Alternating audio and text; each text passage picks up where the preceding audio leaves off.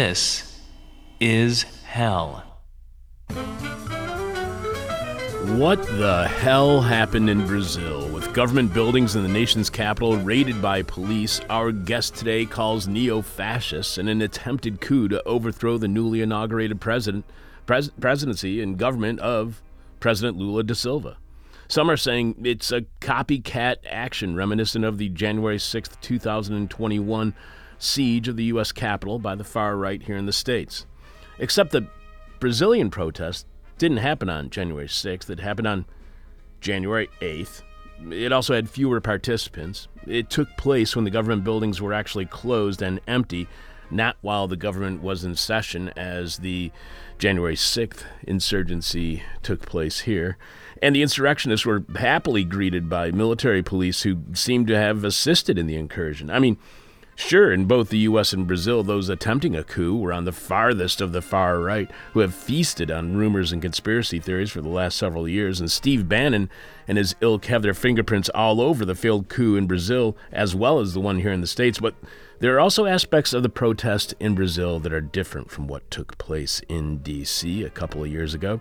We'll learn what led up to the incursion in and of Brazil's Capitol buildings, what happened during the incursion, how it ended, and what the squashed coup means for the future of the Lula government and the nation of Brazil, when we have the return of contributor to This Is Hell, Brian Muir, editor of Year of Lead, Washington, Wall Street and the New Imperialism in Brazil, co-editor at Brazil Wire, Brazil correspondent for Telesur English's news program from the South, and co-host on Brazil 24/7.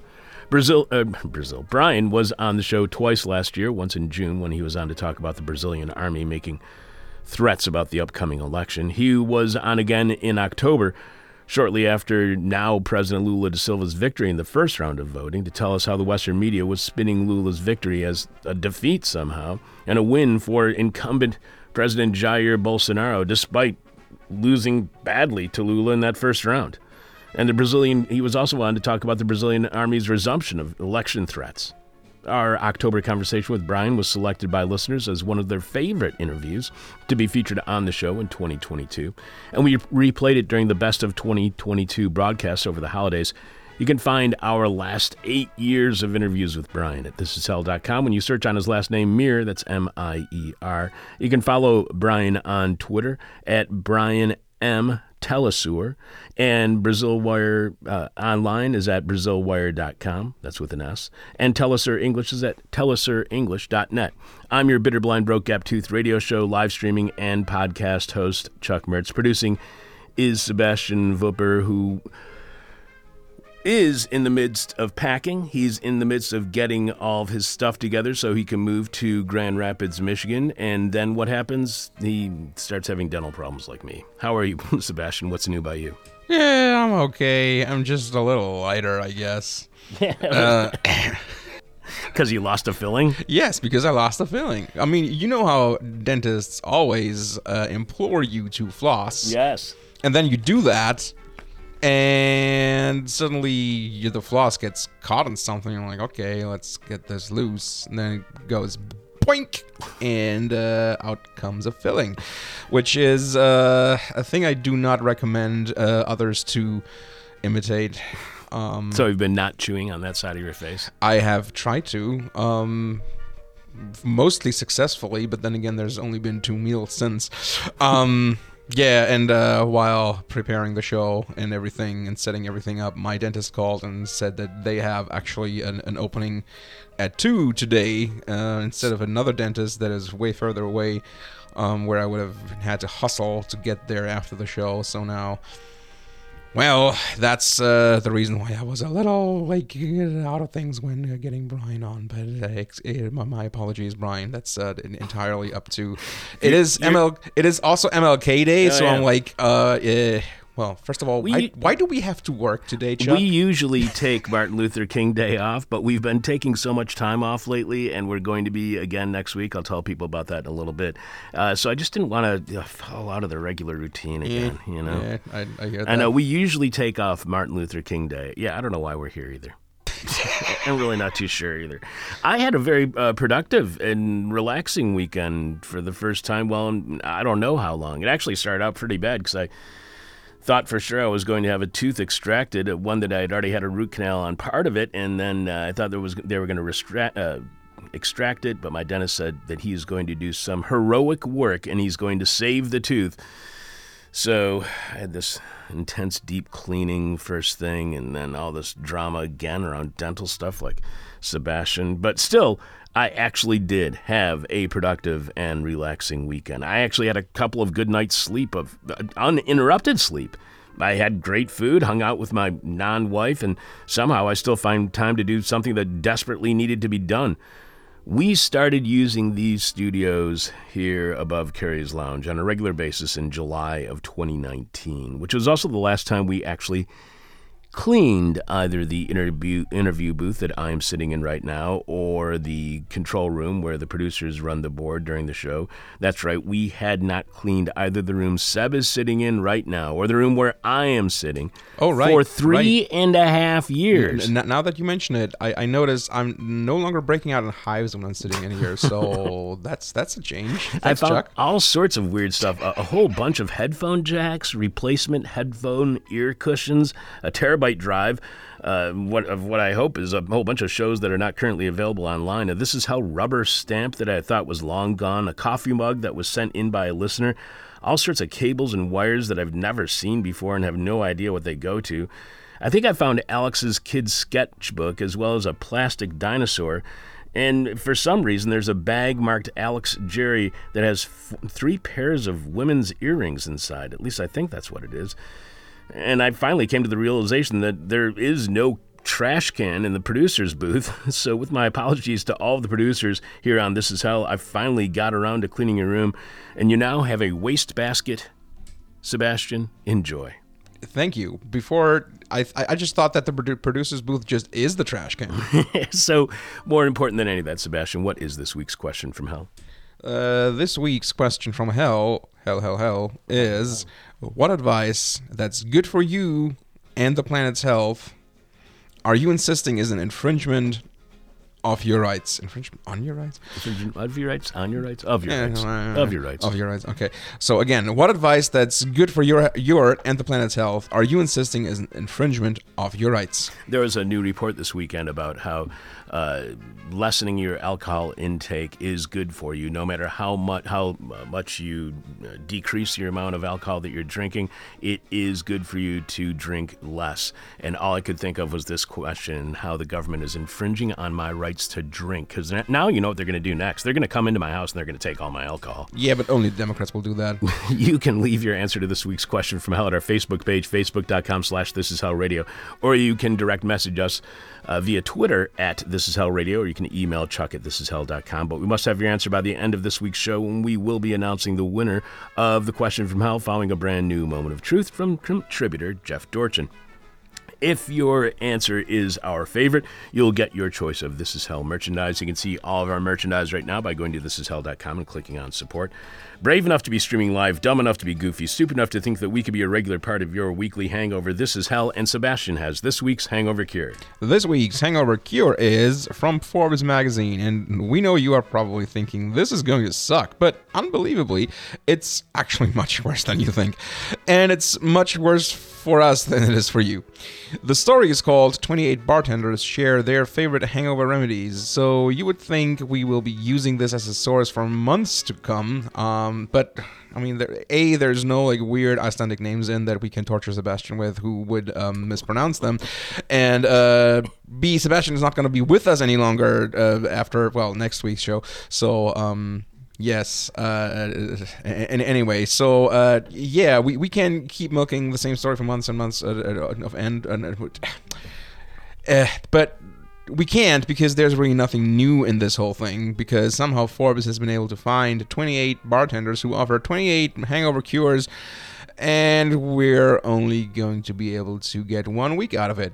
So thanks, Forbes. Yeah. The only cure of any interest in the article is bitters, but not just bitters in soda water or seltzer or tonic or ginger ale, all of which we mentioned in the past and Forbes mentions in their nearly useless article. However, they do offer bitters on a lemon wedge, which is new to us. Gabriel Maldonado, beverage director at the Wesley in New York City, New York. Obviously. I like how they always tell you that. Yeah. As opposed to that other New York City and Texas. Yeah. Explains that he, quote, tends to stray away from the hair of the dog for remedies. The idea of drinking yet again after a long night can be nauseating. Instead, leaning towards a product that was designed to be a medicinal cure-all. It was not, however, this magical cure, but has made its way behind the bar and is what we call bitters. Simple and easy, a lemon wedge coated lightly in sugar and dashed with Angostura bitters is all you need. Although it could not cure the diseases in the time of its curation, it can relieve the body from a night about town, end quote. And that's this week's hangover cure. That makes this week's hangover cure bitters on a lemon wedge. Bitters on a lemon wedge. Yeah. Who knew? Sounds pretty good. And now a word from our sponsors. As we are completely listener-supported, our sponsor is you. Tell us what you think. Send us your guest or topic suggestions or anything you'd like to share via email, Facebook, Twitter. And if you do, we'll likely read it on air. You can also send us actual stuff in the actual mail to This Is Hell 2251 West Devon Avenue, Devon Avenue, 2nd floor, Chicago, Illinois 60659. We got a couple of emails from listeners who heard our call out for new producers, board operators, as well as those who can do remote work, as Sebastian is leaving the Chicago area and Alexander Jerry was supposed to move on from the show nearly a year ago, but thankfully he stuck around and along with Sebastian, Lindsay, Dan, and Richard kept the show rolling while I was unable to be here. If you are interested in joining our team here at This Is Hell, team sounds too Whole Foods. Crew? That's Family. Family. Ugh. That sounds awful. Ugh. Staff, that sounds too phallic. The gang, probably not a good idea. Don't want anyone in the neighborhood getting the wrong idea, and there was another killing last night. The troop, that's too thespian. Whatever we are, if you are interested in joining us as a contributor, that's it, a contributor. If you are interested in contributing to This Is Hell as a board operator, producer, or by doing some remote work, email me at chuck@thisishell.com, and that's exactly what Jeff C. did. Jeff writes, Dear Chuck, this is a great email. As they say, long-time listener, first-time caller. Okay, doesn't start out great, but it gets really great. Well, it at least feels like I've been listening to the show for a long time. The first time I tuned into your show was sometime during the early stages of the pandemic in the spring of 2020, a time when I and many others sought to fill any shred of empty psychic space with TikTok, make your own sourdough tutorials, podcasts, etc., so as not to fall into the chasm of dread that was so characteristic of those early end-time days. While my partner sought reprieve through a steady flow of 19th century murder mysteries, I did the political junkie thing and sought a drip feed of social analysis. And while many of the podcasts I was listening to were run by forehead vein-pulsing, spit projectile casting leftists, totally reasonable ways to operate in this world, of course, your show was a welcome dose of the daily hellscape without the additional emotional intensity. Now that I think of it, it may have even caused me to shed my compulsory icy grimace during that period, even just for an hour. It certainly does now, especially your seemingly off-the-cuff intros before you tell us why this is hell. Thanks for that. I often used to and sometimes still fall asleep listening to you, your crew, and I guess it's crew, and guests on This Is Hell, so it would be a dream to have the opportunity to be involved in the production of the show in some form. Very clever. Falls asleep and it would be a dream. When I heard your plug for available This Is Hell positions during your recent show, I thought that I ought to send you an email expressing deep interest in applying. I do live in Western Massachusetts and as of yet have no plans to move to Chicago, although I was considering an MA program at DePaul for a hot minute. But regardless of geographic constraints, I'm very much available for remote work, particularly for helping with audio editing and any website or social media work that might be called for. I'm a Berklee dropout, and I assume Jeff C. means the Berklee School of Music dropout, but do have 15 years of considerable experience with audio production and editing and would love to contribute those skills to your show. In addition to being a musician and producer of all things audio, I am also a current anthropology graduate student, tenant union organizer, and harm reduction advocate, so the prospect of marrying my audio and political sensibilities is especially exciting. Please let me know if you might be available to talk further about this potential opportunity and if it would be all right to send you my resume. I truly love your work and would love to be involved in its continuity. Thanks for making it to the bottom of this unintentionally lengthy email, and I hope to hear back from you sometime in the near future. All the best, Jeff C. So if you are listening right now, Jeff C., that was an absolutely beautifully written email. As I think I've mentioned before, it seems like we got a lot of new online listeners when the pandemic began about 3 years ago. However, there were about 3 or 4 months at the very beginning of the pandemic when we could not air on WNUR, Chicago Sound Experiment, our home station, because nobody had access to the station due to safety protocols. In fact, the entire campus was on lockdown. If we had not finished the construction of our studio only 5 months earlier, with the help of you, our listening audience, we would not have been able to do the show when so many of you found and started listening to This Is Hell. It took a few months for the station to set up a way to air new shows without anyone having to go to the studio or getting on campus. This Is Hell episodes that streamed or were podcasts online were never aired on WNUR. So next week, all week, we will be playing interviews never before aired on our home station, WNUR, as we take the week off to contact people like Jeff C., who has expressed interest in contributing to This Is Hell during our transition to new producers here on the show. So Jeff, look for an email from us, and if you are interested in contributing to This Is Hell, especially as a board operator who can be here at least once a week from 9:30 a.m. until noon, but also if you can do remote work as well, email me at chuck@thisishell.com, and everyone else, especially those who listen on WNUR. Next week's shows, it's the Lost This Is Hell pandemic interviews. You too can email us as Jeff did, message us via Facebook or DM us via Twitter, and if you do, we will likely read your message on air. Jeff was not the only person who contacted us inquiring about being a bigger part of the show, and we will be sharing what other listeners are saying about the position tomorrow. Coming up on the show, Brian Muir on the far-right incursion into Brazil's Capitol buildings. We will tell you what happened on our most recent episode of This Is Hell on Patreon, exclusively for subscribers at patreon.com/thisishell. We'll also have a new edition of The Past Inside the Present when producer Sebastian Wupper, who holds a doctorate in history, provides us with the historical context of the past so we can have a better understanding of the present. Live from the United States, where capitalism is the virus, this is hell. Here in the States, many of us are taught in some of our earliest history classes that December 7th, 1941, the day of the attacks on Pearl Harbor, which led to World War II, was described by then President Franklin Delano Roosevelt as a date that will live in infamy. That is, be remembered for something horrible.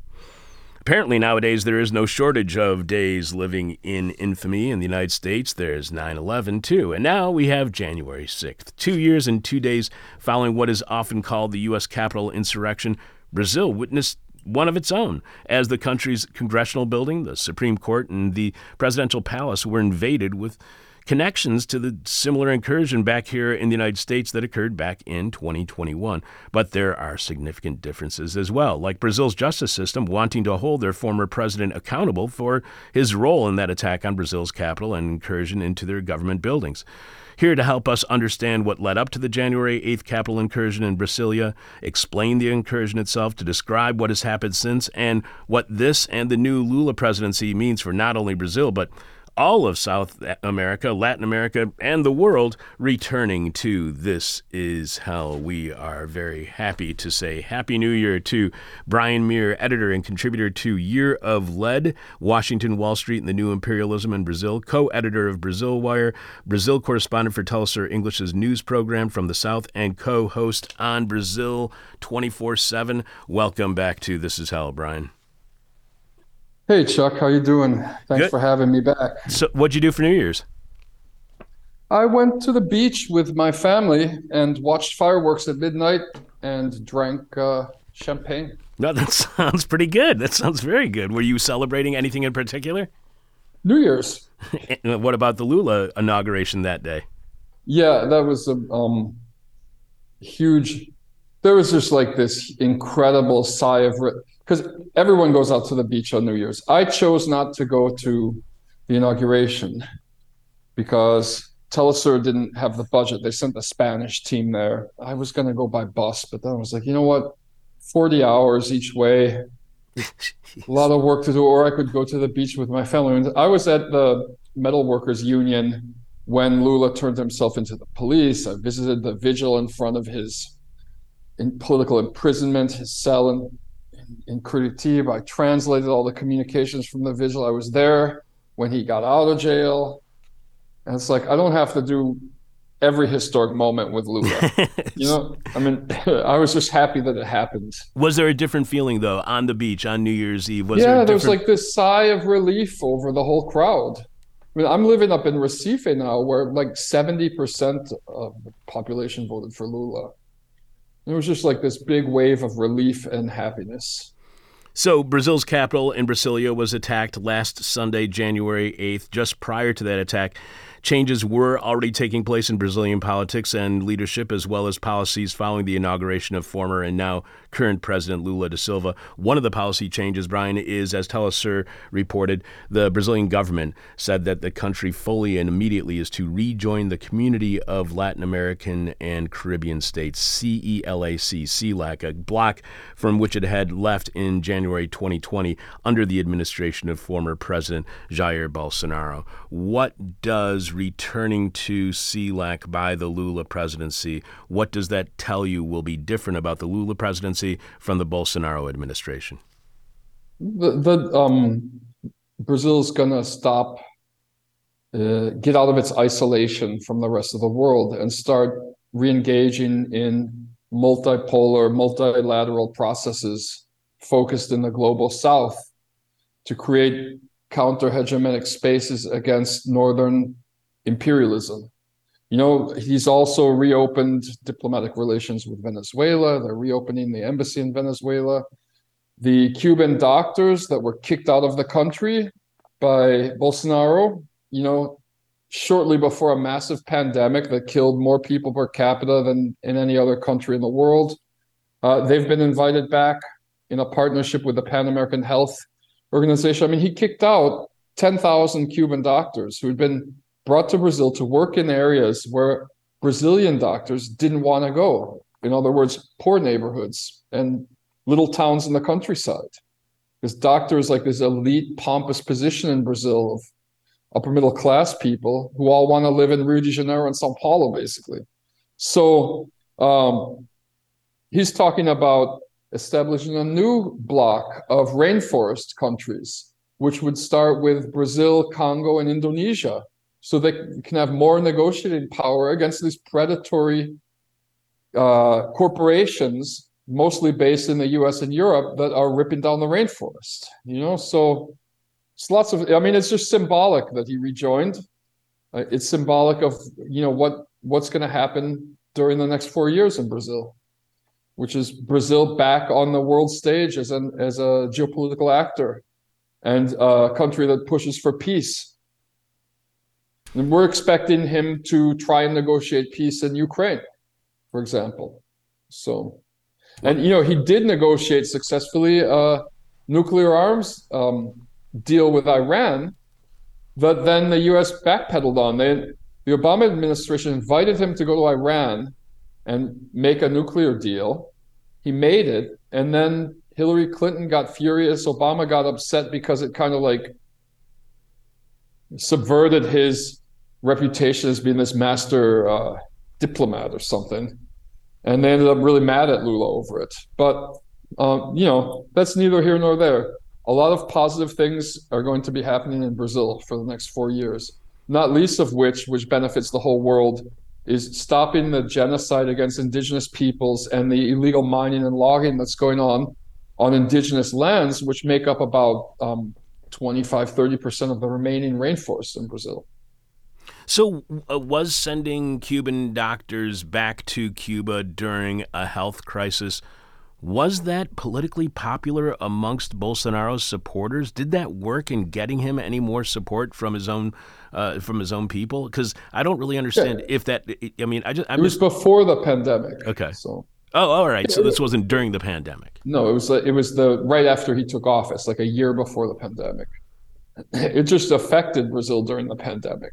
I see what you're saying. So there's a doctor shortage. So how is CELAC, though? How is that any different from the Organization of American States, which has 35 members, including, I know, that's why I'm asking you, including Cuba and Nicaragua, although Cuba is not allowed to participate despite being a member, which is a weird asterisk to see next to it on a page about the Organization of American States, that Cuba is a member but is not allowed to participate. Not much of a membership, really. So how is CELAC any different from the Organization of American States?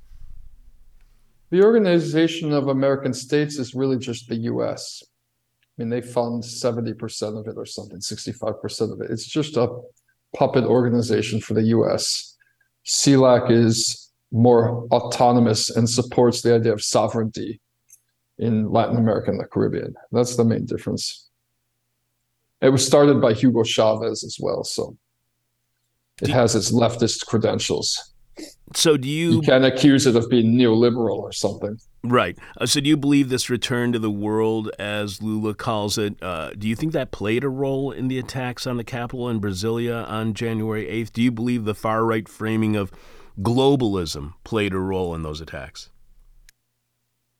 It's part of the narrative, this rehashed kind of like Cold War, Lula is a communist, kind of stuff, but it was mainly an attempt to grab power, to hold on to power, with ample support from Bannon's International Fascist Network and other Robert Mercer-style actors that have been coming back and forth and giving all these tips and advice to Bolsonaro's sons, especially Eduardo, based on total ignorance of Brazil and Brazilian law. So some of the advice they took is going to get them in big trouble because Brazil doesn't have the same laws as the United States.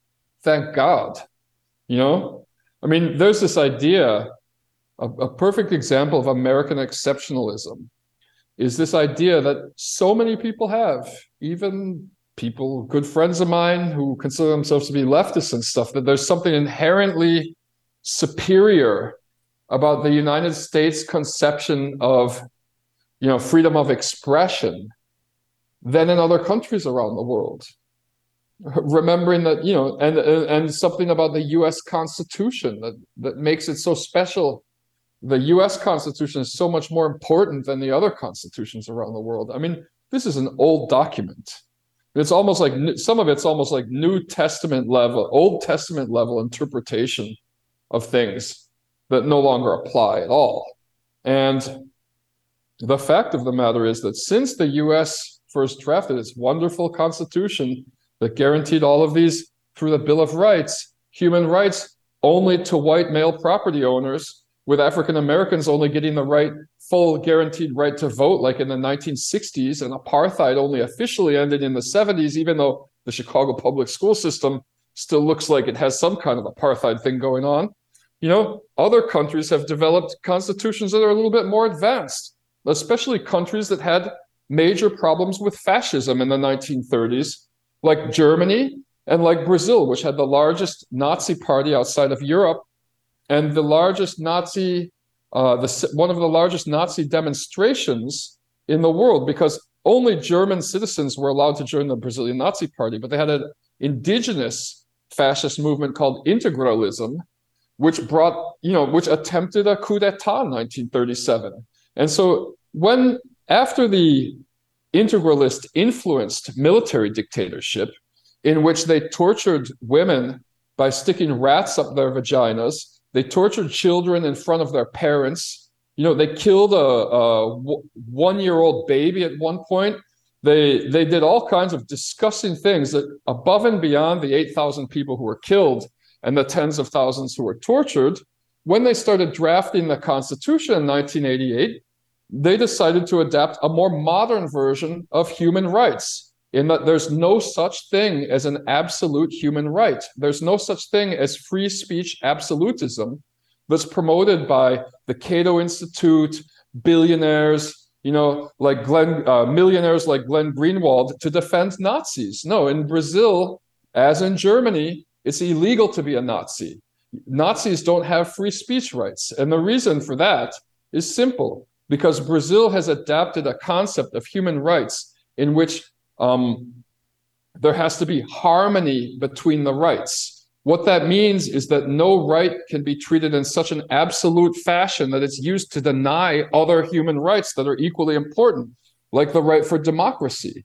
So the right for democracy is built on having free and fair elections. If you're using speech to delegitimize a free and fair election, or to cause a coup, or to clamor for the return to a fascist military coup, which is what these people were doing as they invaded these empty government buildings on January 8th, that's not legal in Brazil. It doesn't matter if you're saying this on social media or whatever, like, you can go to jail for that.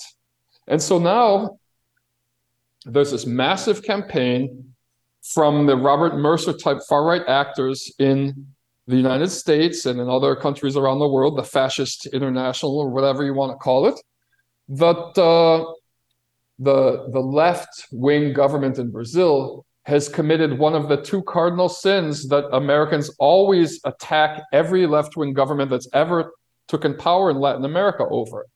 Either one, you're neoliberal, as the 38 consecutive articles at the time in Jacobin during the coup period against Dilma Rousseff used to argue about the Workers' Party's governments from 2003 to 2016. Neoliberal, you're not a real leftist, you make compromises. That's one way they attack left governments.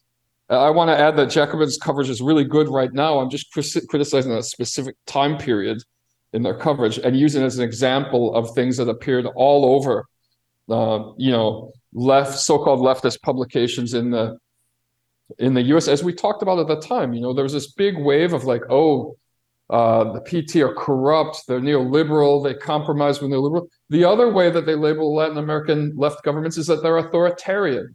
And so now there's this whole drive, because for the simple reason that a coup d'etat attempt just took place, and the government is using the rule of law to arrest people who participated and coordinated this coup, they're being attacked as authoritarian now. So there's no middle ground. There's no US definition of a good country, left country in Latin America in the mainstream, right? Mainstream, left or right or whatever. There's no, that middle ground's never defined. You're either neoliberal or you're authoritarian. So on the one hand, you have some Trotskyist academic types, pro-regime change, NED-associated types saying that, this government's not going to be really leftist, it's going to be neoliberal. And on the other hand, you have this massive publicity campaign led by people like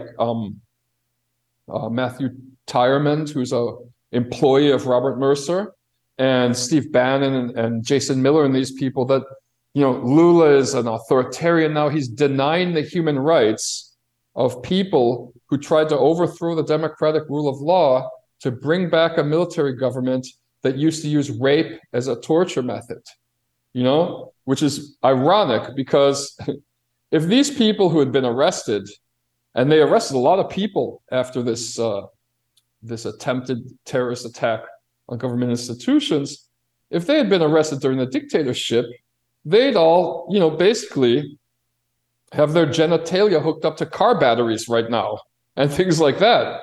These people are like even allowed to use their smartphones still, where they're being, in jail. They're being fed.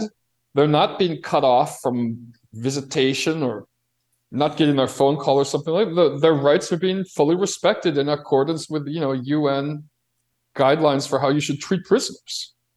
So that's basically, it's this thing about like the US has to export its model of free speech, of gun rights, and all these other things from from the US Constitution to other countries around the world. That's just really arrogant and reeks of American exceptionalism. I think at this point, the US should stop and look around and think, what is wrong with our conception of free speech rights, that we can have something like QAnon, that we can have lunatics shooting up schools every week, white supremacists shooting up churches and things like that. What's wrong with the free speech situation in the US right now? Because this idea that like I'm morally compelled to defend Nazis, because if I don't defend the Nazis, oh my God, then I'm not defending my own free speech rights. That's just a mind-stopping cliche. Or this other idea that like, if we don't defend the Nazis, it's always going to come back worse to the left.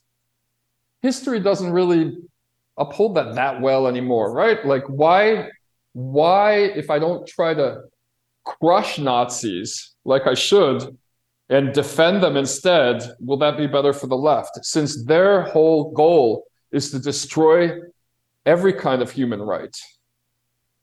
So do these limits on free speech, granted, and I don't want to say that it's necessarily a limit, but this attempt to not allow the weaponization of one right to undermine another right, when it comes to free speech in Brazil, in any way, does that affect your reporting and what you can and cannot say when you're doing your writing or when you're doing any broadcasting?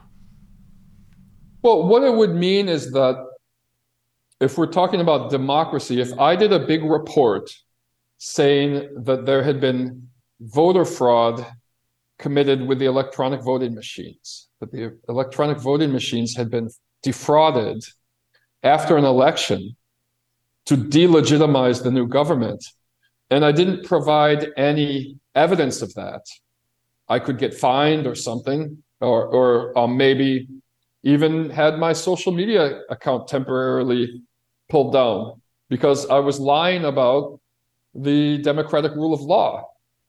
And I think that's fine. Like, what's wrong with journalists, having to use sources and cite their sources and information? But it's not something that would affect me normally unrelated to an election, unless I was just absolutely lying. Like, you don't have the right to lie, to defame someone through lies. I can't say, for example, so-and-so is a child molester without any evidence or anything like that. You could get in trouble for that in Brazil, although punitive damages for slander are very low compared to the US. But even so, there's things like that. Like, you can't, it's not a limit of freedom of expression unless that those words are used to undermine another human right. For example, if I wrote an article saying why homosexuals, LGBT community are exterminating the human race, which is something that a fascist predecessor of Bolsonaro used to say.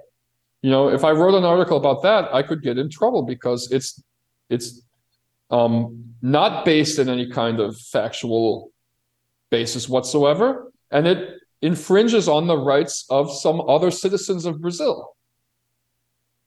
So what is missed when the media here in the States doesn't report on the January 8th incursion in Brasilia, on the link between that incursion in Brazil and people here in the States like Steve Bannon? Steve Bannon, when I have seen any reporting on this, which isn't that much reporting, but whenever I have seen any reporting on this, I have not heard Steve Bannon's name come up. What do we miss in our understanding of that insurrection on January 8th in Brazil, of the insurrection on January 6th, when we do not have reported to us the links between the two and groups like those headed by Steve Bannon? Chuck, I actually think, surprisingly, right, and I don't know why, I think I know why, but it seems like the mainstream media reporting is doing a pretty good job on pointing out these connections right now. Like, there's a New York Times article about how the big lie narrative is being exported to Brazil. I've seen articles mentioning this, first of all. So surprisingly, because for the last 8 years, most of our interviews have been around you asking me a question about New York Times coverage of Brazil and me blowing my top.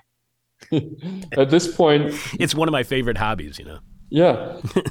I actually think that there's a reason that the Democratic Party needs Lula right now, in a bizarre turn of events, because as I've talked about over and over on the show, they were involved, the U.S. Department of Justice in the Obama administration was involved in starting this entire mess to begin with through the Department of Justice and SEC's partnership in the Operation Car Wash Lava Jato investigation. So I think now it's specifically because of this relationship between the Bolsonaros, because Bolsonaro shot himself in the foot like a fool by taking sides in a political argument in the United States that had absolutely nothing to do with him. It became impossible for the Democratic, for the Biden administration to work with him.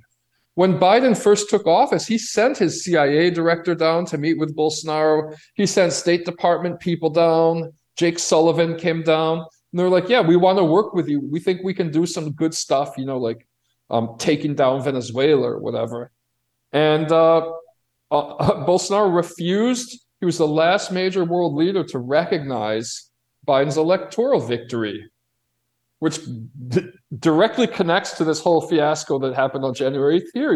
He brought fully into the big lie narrative. And I think it got to a point where the Democrats are like, we can't have someone this close to Trump and Bannon and these people in office in the second biggest and richest country in the Western Hemisphere in terms of population and GDP. So not that there's ever been this major love affair between the Brazilian Workers' Party and the Democrats. They've always liked the PSDB party, Fernando Henrique Cardoso, and this kind of stuff. But at this point, they kind of need Lula down there. And this is why it was so heartwarming to see so many different countries and leaders of so many different countries that are at odds with each other around the world all get behind Lula after this fiasco and offer their support, because Russia, China, Iran, Cuba, United States, France, Nicaragua, all these countries that even Chuck, even on the inauguration day, both Russia and the US sent extra security. That's why these people didn't try any January 6th style thing, because they didn't have not just because of that, but they weren't strong enough. Also because there were 300,000 Lula supporters there. If you look at this group of fascists who occupied these empty buildings on Sunday during vacation month, in the empty downtown of Brasilia, it was only about 10,000 of them. There were 300,000 Lula supporters. And of those 10,000 that were engaged in this, after they arrested 1,200 of them and started going through and seeing who they were, they immediately released 300 homeless people who had been paid to flesh out the crowd. So there's no way they could have done it if people were there, right? But anyway, wow. So that's one of the other differences about this, is that they went on a day not when Congress was in session, not when they were certifying the vote for electors like they did here in the United States. They showed up in Brazil on a day that was a holiday, that there was no action, no government activities taking place whatsoever. Another big difference between what happened on January 6th of 2021 and what happened on January 8th of 2023. We are speaking with Brian Mier, editor and contributor to Year of Lead, Washington, Wall Street, and the New Imperialism in Brazil, co-editor at Brazil Wire, Brazil correspondent for Telesur English's news program from the South, and co-host on Brazil 24/7. You tweeted about the protesters invading Capitol buildings. You write that they were too weak to try it on Inauguration Day, but Bolsonaro supporters are taking advantage of a day when all the government buildings are closed to hold a Trump-inspired Capitol invasion with apparent cooperation from the Bolsonaro-aligned local governor and his police. What does waiting until all of the buildings, government buildings, are being closed, what does that reveal to you about the invaders in this insurrection? What does that tell you? What does it reveal about this movement in Brazil when they have to wait until government buildings are closed to invade them? First of all, they don't really have the capacity to mobilize as many people as they pretend to. In every case, now we're investigating. All of this stuff was financed from above. I mean, even when I was there in this there were like 100,000 people on Independence Day in 2021, September 7th. I think you interviewed me about that at the time. And I went and covered it undercover, because I'm a public figure in Brazil. And if they had found out it was me, I probably could have gotten beaten up, as I was threatened. I was actually threatened to be lynched the following day just because they thought I might be working for a different newspaper. I went undercover, and I discovered like a third of the people there were just there because they had gotten free vacation to Brasilia. They were from poor rural areas in the Midwest, this farm country. It's a very conservative part of Brazil where Brasilia is located. Like these people, the hotel I was in was full of Bolsonaro people and dressed in yellow and Brazilian football team jerseys and whatever. And like one couple said, "Can you help us? We've never been in an elevator before. What do we have to do to get to our floor?" And then another guy was like, he asked me for help using a vending machine to buy a Coca-Cola. It's like, how does this machine work? So I realized a lot of those people were just, maybe they got a little bit of money, but they also like, oh, do you want let's go on a free vacation. We'll put you in a nice hotel, So we see that a lot of it was financed from this group of businessmen who adopted this far-right posture in a way to advance their interests with the Bolsonaro administration. And many of them, their business interests are in the Amazon region, which is being ripped down at record pace. So like, I don't know if you saw in the news, there was an attempted terrorist attack on the airport on Christmas Eve. This guy was arrested because he had fastened a detonator to a kerosene truck that was, one of these trucks, I don't know, that belonged to the airport. He was going to try and set it off on a very busy night, Christmas Eve, when everyone was leaving town. It turned out that he was the owner of a gas station chain in the 5 Amazon states, and that most of his gas stations were located in these areas where they're building new roads because they're ripping down burning up the most of the forest. And so he had a vested interest in the continuation of deforestation. And you see a lot of like truck company owners who are shipping logs out of the Amazon and working with the soy agribusiness magnates who are building soy plantations in the Amazon to supply companies like Cargill with. Cargill was cited by Greenpeace as the main proponent of Amazon deforestation a few years ago for building these massive soy terminals in the middle of the jungle on rivers, where they haven't even ripped things down yet, just knowing it's going to get ripped down.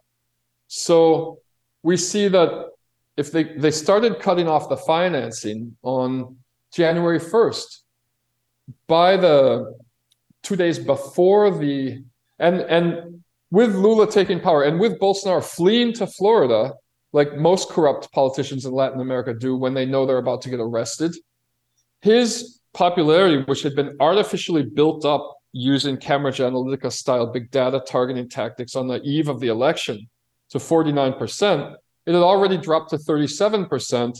And then the Monday after the attempted coup, it had dropped to 21%. So what we're looking at right now is we're kind of like back to square one in Brazil.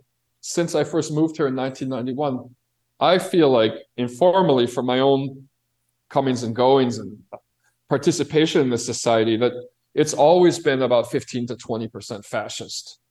And we're back to where we were. The country is still about 15 to 20% fascist. That's a lot of fascists, but it's not like, this is one thing that's, I think, is being portrayed in a very misleading fashion in the Northern media, that there's this kind of like massive polarized society divided 50-50 like the United States. And it's really not like that here. I mean, Lula's already, people were saying, how is he going to govern? His coalition only has 22% of Congress, but it's a multi-party system. He's already gained control of Congress. He passed a constitutional amendment before he even took office. So what happens in Brazil is normally 60% of the Congress, they just switch sides and back whoever is in power. It would be like, for example, Biden takes power in the US and all of a sudden 30 or 40% of the Republican Party switches to the Democratic Party in Congress and the Senate. So his mandate to govern is very strong. It's not comparable with Biden in the US, really. But because this thing looks so much like January 6th, people are making all of these comparisons between the context in Brazil and the US that some of them work, some of them don't, you know? So now there's talk about the possible extradition of Jair Bolsonaro from Florida back to Brazil so he can face justice. You stated on From the South that you believe the incursion in the capital strengthens Lula's position, as even Bolsonaro's supporters were turning against the former president following the Capitol incursion. You even said there was a desire by the government to prosecute everyone involved in the failed coup, all the way up to the Bolsonaro family. So, just so people understand, how do you see the Bolsonaro family involved in the attempted coup on January 8th? After all, Jair wasn't even in the country at the time. Yeah. Well, let's start with the fact that Eduardo Bolsonaro, who's the main conduit between his dad and these far-right scumbags in the US and also in Germany and other countries around the world that have fascists. Let's not forget that he was a participant in the January 5th War Council meeting in Washington, D.C. with the My Pillow guy, Giuliani, and all those other people. So the relationship's really close. Bolsonaro fleeing to escape prosecution because he knows he's going to have all these warrants out. He's already got a warrant out for questioning for some of the crimes he committed during the pandemic, including fraud in the acquisition of useless hydroxychloroquine. A lot of people are saying it also just looks like an alibi, because now this is interesting. His justice minister, Anderson Torres, was one of Bolsonaro's only cabinet members who didn't recognize the result of Lula's election. And as justice minister, you're in charge of like the Brazilian equivalent of the FBI, the Federal Highway Police, intelligence apparatuses, and things like that. He was one of the most hardcore Bolsonaro allies. On January 2nd, he was appointed as security chief of Brasilia, which is a kind of a state. It's a federal district, but it has a governor. The governor of Brasilia is also one of Bolsonaro's strongest allies. 2 days after he became security chief of Brasilia, he also flew up to Orlando, Florida, where he met with Bolsonaro, right? And so when the shit started going down on the 8th, everyone was like, where's the security secretary? He's the guy, as state security secretary, you're in charge of the military police. Like, why aren't the military police doing anything? Where's the security secretary? Oh, he's also in Orlando, Florida, right? So basically, as the governor, had his military police do the turtle game of pretending to act like they were doing something, much like the Three Stooges at a construction site or something, like walking around in lines, but not arresting anybody, or like throwing tear gas grenades where there weren't any people, and just saying, oh, we can't control it. After about 3 hours of that, Lula issued a decree. He was in another state at a disaster site visiting victims of mudslides. And he said, okay, well, the federal government's taking over the security apparatus of Brasilia. We're issuing an arrest warrant for Anderson Torres. Anderson Torres had already been fired too. The governor's like, well, I'm firing my security chief. I didn't know he was in Florida, blah, blah, blah, to protect his, hide. And so they issued an arrest warrant for him. Then 20 minutes after Lula issued the decree, all of the government buildings had been cleared out by federal police working with the local civil police, showing that if a police force had been doing its job, they never would have gotten in the first place. And of course, since 1/3 of all these clowns are streamers, we now have this mountain of evidence of, those military police officers that day, like taking selfies with the terrorists, patting them on the back, hugging them, opening doors for them. So we know that was all planned.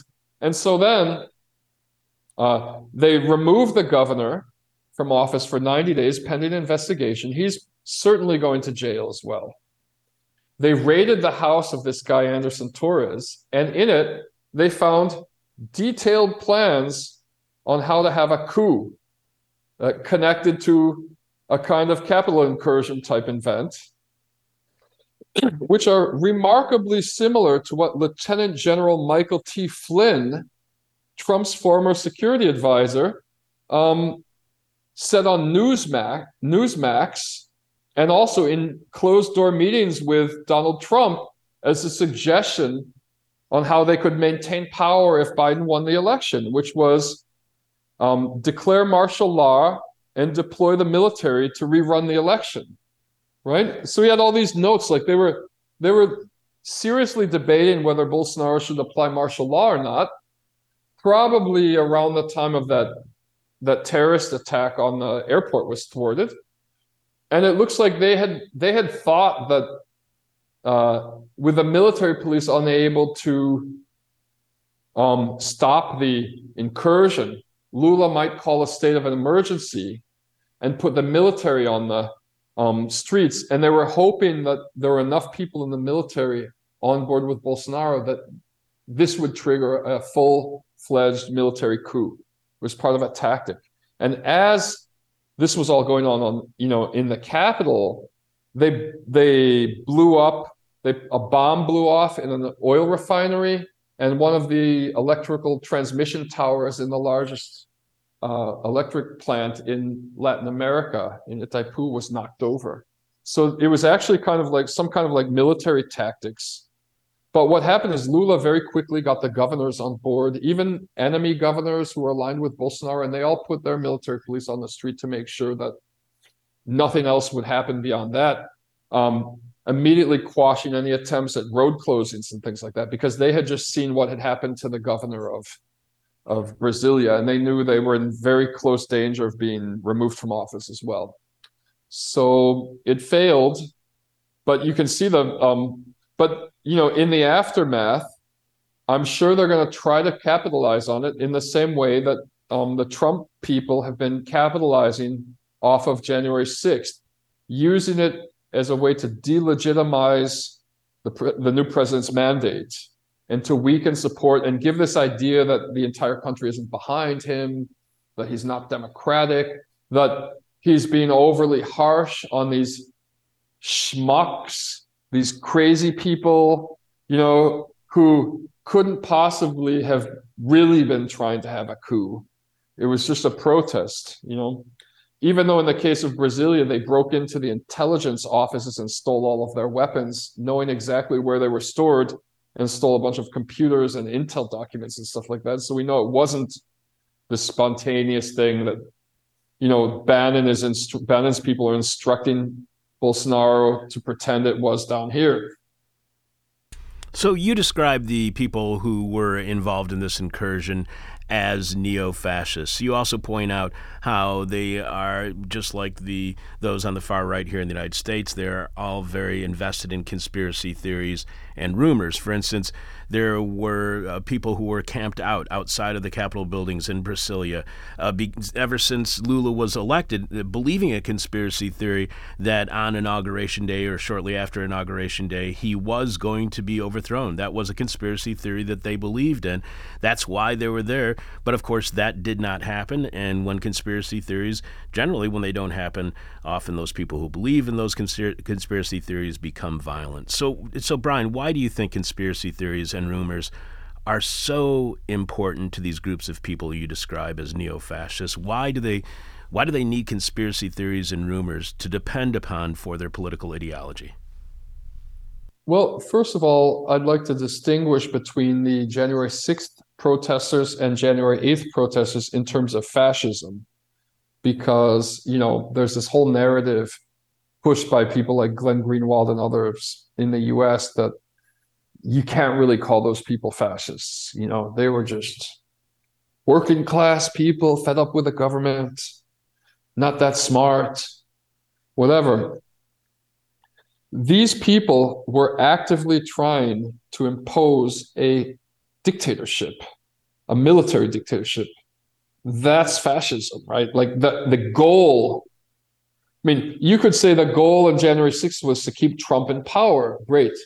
And he's got fascist tendencies. But the US under Trump was not a fascist government. It did some fascist things, but it wasn't fascism.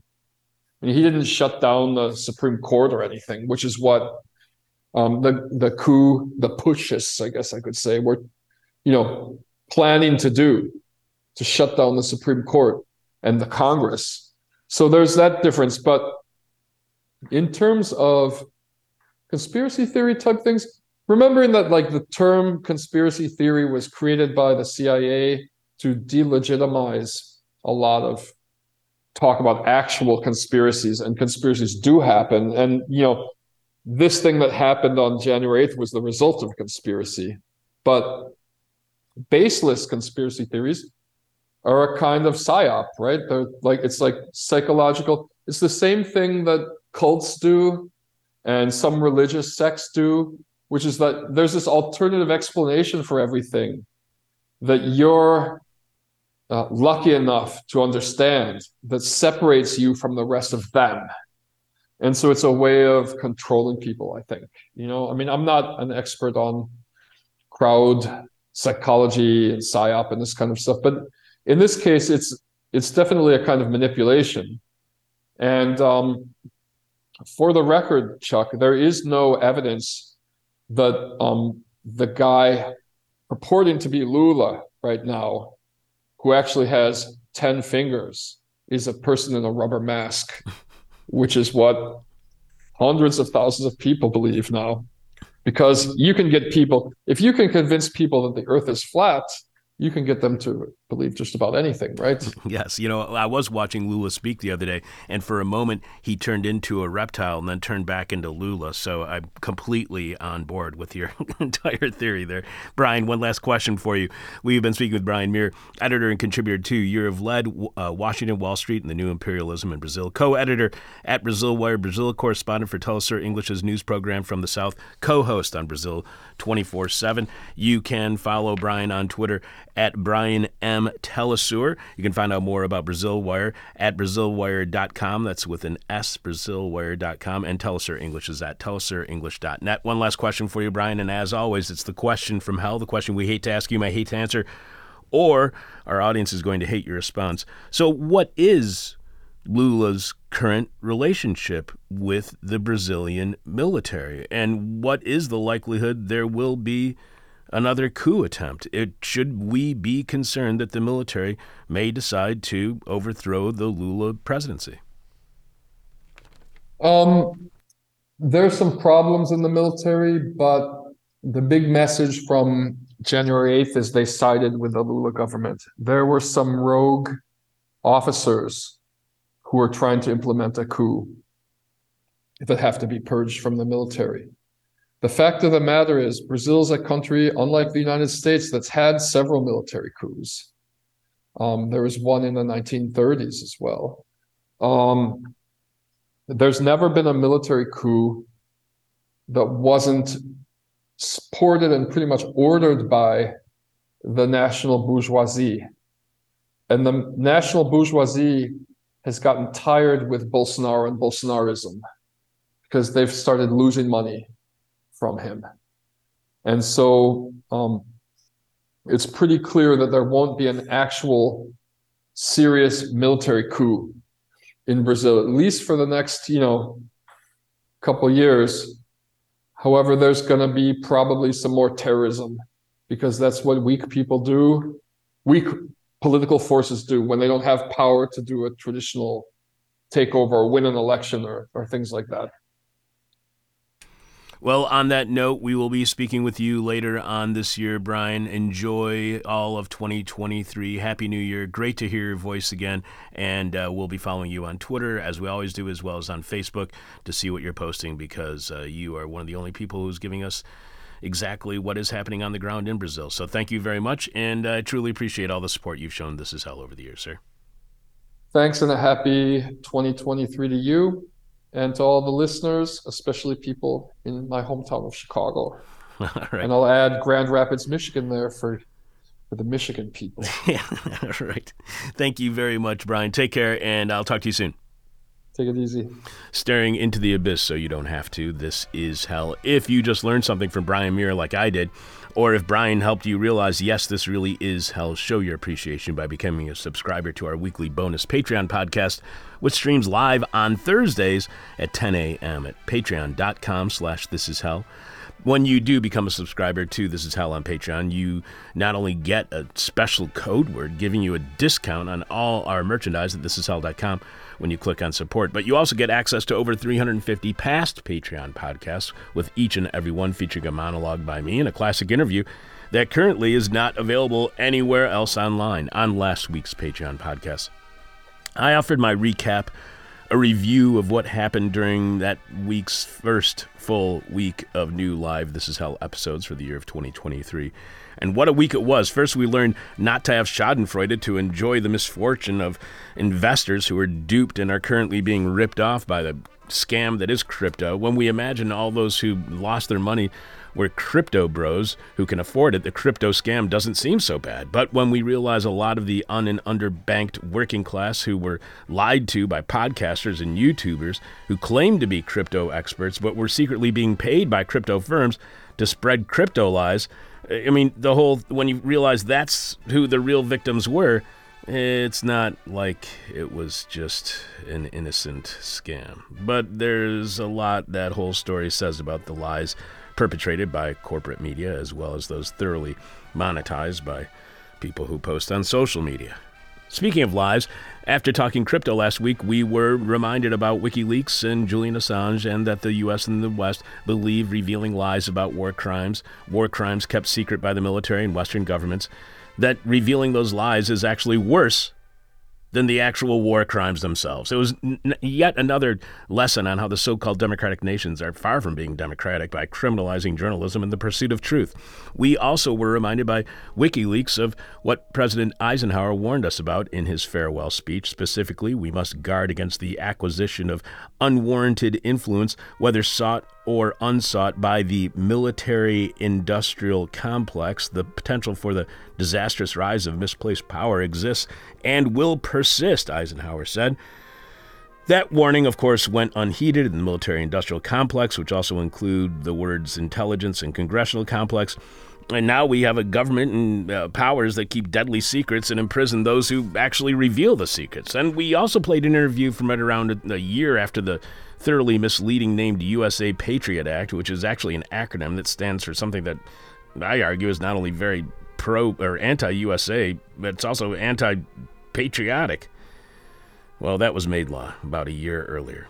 On Patreon last week, we shared our November 2002 conversation with writer, legal editor, and law professor Chuck Michaels, who had just posted a 2-part story on the USA Patriot Act at Truth Out. Chuck was also the author of the first definitive book on the Patriot Act, No Greater Threat: America After September 11 and the Rise of a National Security State. But the only way you can hear my take on our first week of shows for 2023 and a talk on how the USA Patriot Act has led to the institutionalization of a national security state in the U.S. of A. is by subscribing to This Is Hell on Patreon at patreon.com/thisishell. Sebastian, please remind us, what is this week's question from hell, and tell us how our listeners are responding so far. This week's question from hell is, what advice that's good for your and the planet's health are you insisting is an infringement of your rights? I really like this question from hell, and I appreciate you coming up with the basic premise for it, and all of our staff for helping in the writing of it. Yeah, but apparently the listeners don't like it because we only have 3 responses so far on Facebook. Come on, people! It's a good one. John T says, a diet that will cause me to produce less methane. All right. No Normal Nomad, I'm pretty sure that's okay to read that name out in full, says, wear your effin' mask. Only he didn't write effin'. Okay. They didn't write effin'. I mean, who knows? Anyway. Yes. Cody K writes, how can I properly compensate if I don't buy the most fuel-inefficient lifted truck and roll coal all around the suburbs? Exactly. Yeah. How can you participate without doing that? The person with our favorite answer again wins any piece of our This Is Hell merchandise you want. You can find right now by going to thisishell.com and clicking on support. You can leave your answer at our Facebook page. You can tweet it at us. You can email it to us, but we must have your answer by the end of this week's show when we're announcing the winner. Following Jeff Dorchin in the Moment of Truth, we'll have more of your answers to this week's question from hell later this week. Manufacturing Descent since 1996. This is hell. And it's now time for Dr. Sebastian Wupper and the past inside the present, when Sebastian, who has a PhD in history, gives us the historical context from the past that we need to have a better understanding of our present. Sebastian, take it away.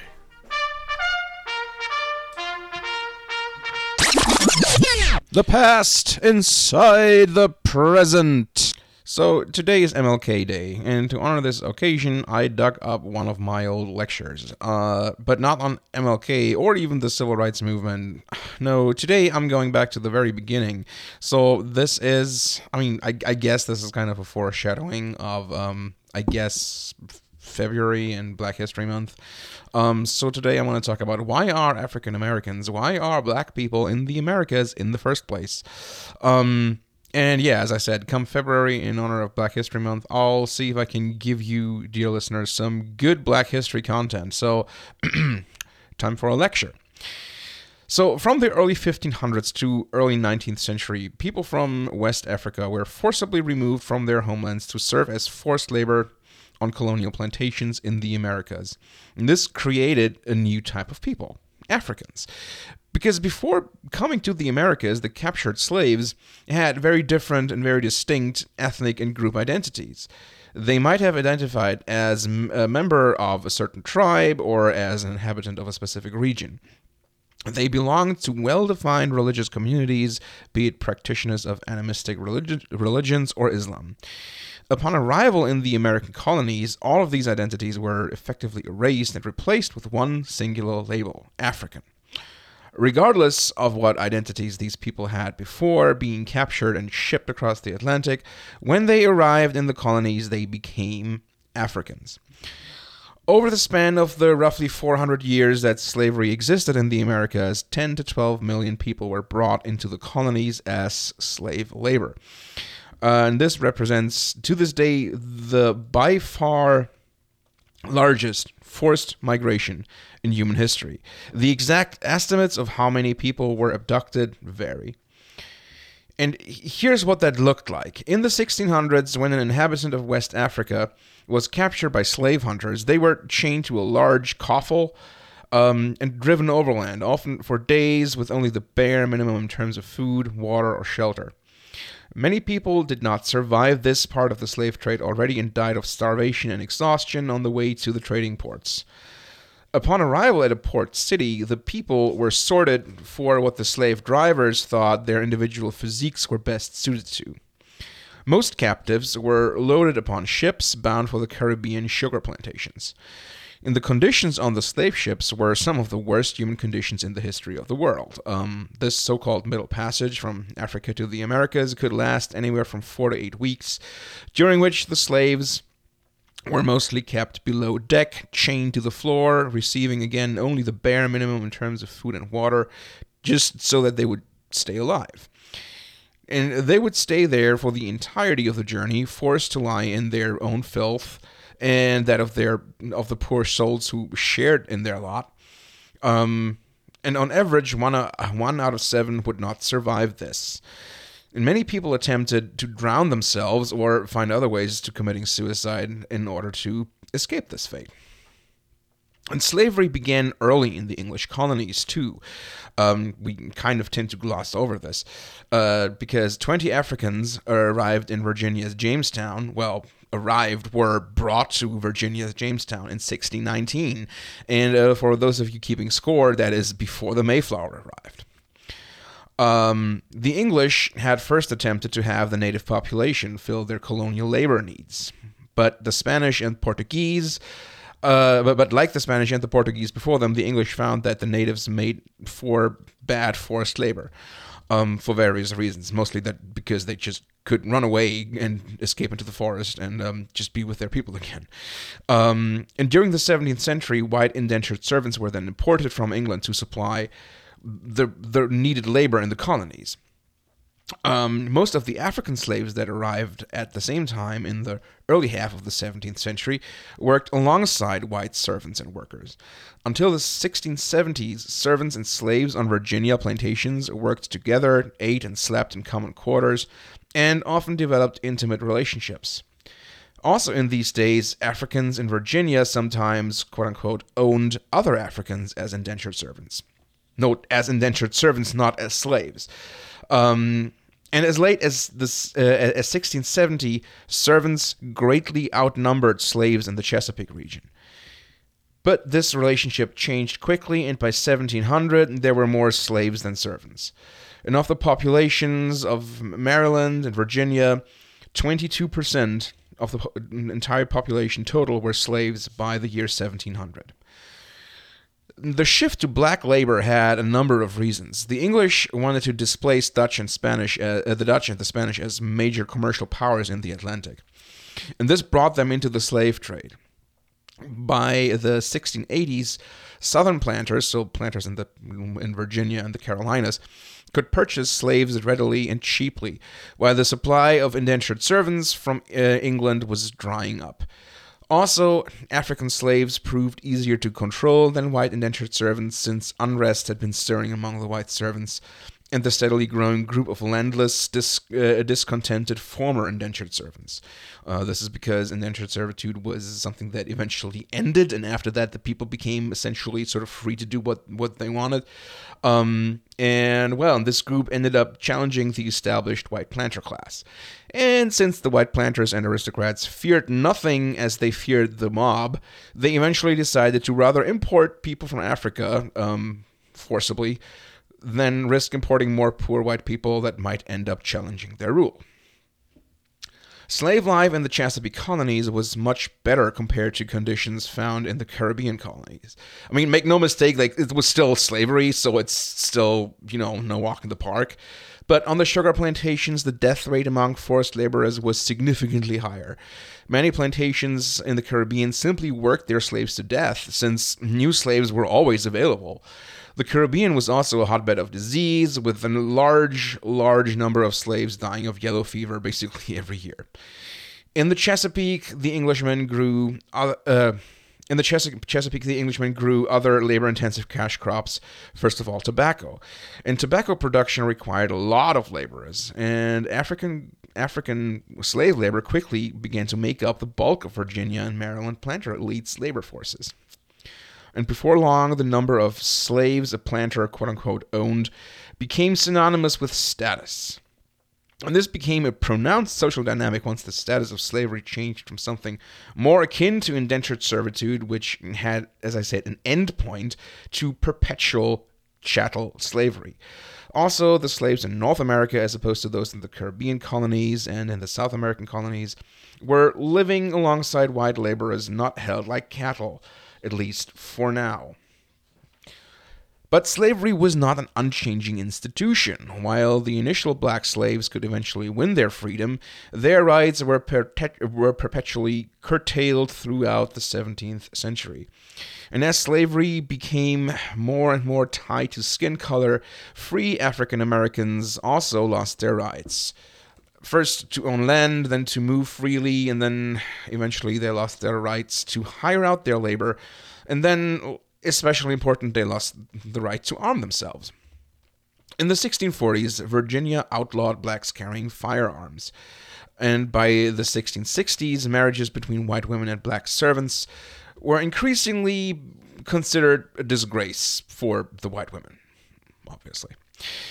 And this reduction of rights through official government policy reduced Africans and African Americans to the status of property through laws that became known collectively as the Black Codes.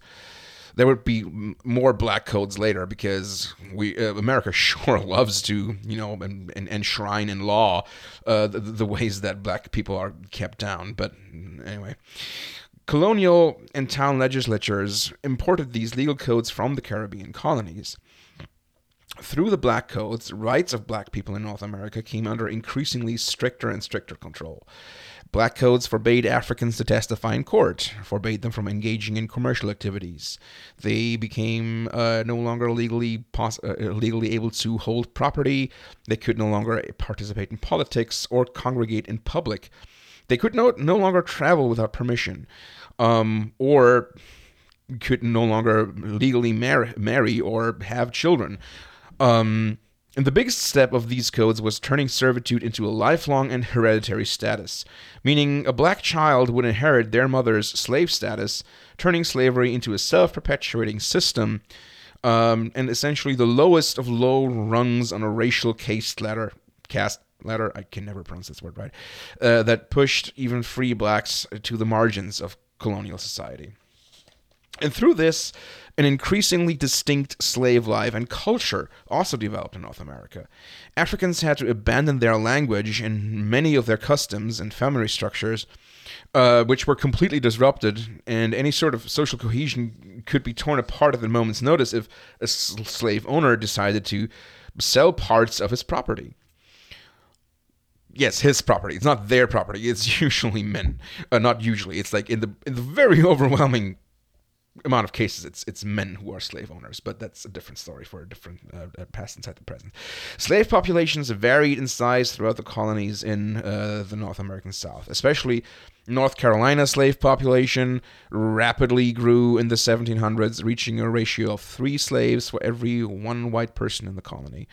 And through this, South Carolinian slave communities were denser and offered more opportunities to maintain African culture and customs.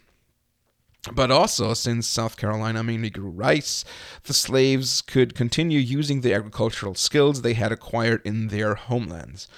Also, in general, they had more daily contact with other Africans than they did with whites. Also, African religious practices and beliefs could easier stay alive in a dense population like this.